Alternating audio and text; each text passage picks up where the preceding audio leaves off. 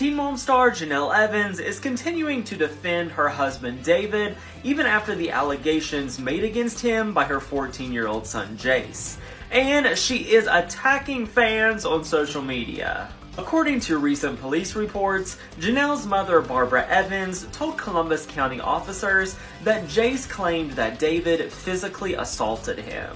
Fans on her TikTok have been reacting to the accusations and sharing their thoughts on Jenelle's account, but now Jenelle has personally responded to several of the comments, and wait till you see what she said. She told one fan that David loves my son as his own, no matter what any of you think. You're basing this all on my mom's words? Think about that. She replied to another fan and said, how do you know what is actually factual? You don't. You're gullible AF. Another user told her that they had been Team Jenelle for a long time, but just wants her to put her babies first. Well, Jenelle responded and said, you need to put your baby first. Stop posting a baby to TikTok for predators to watch.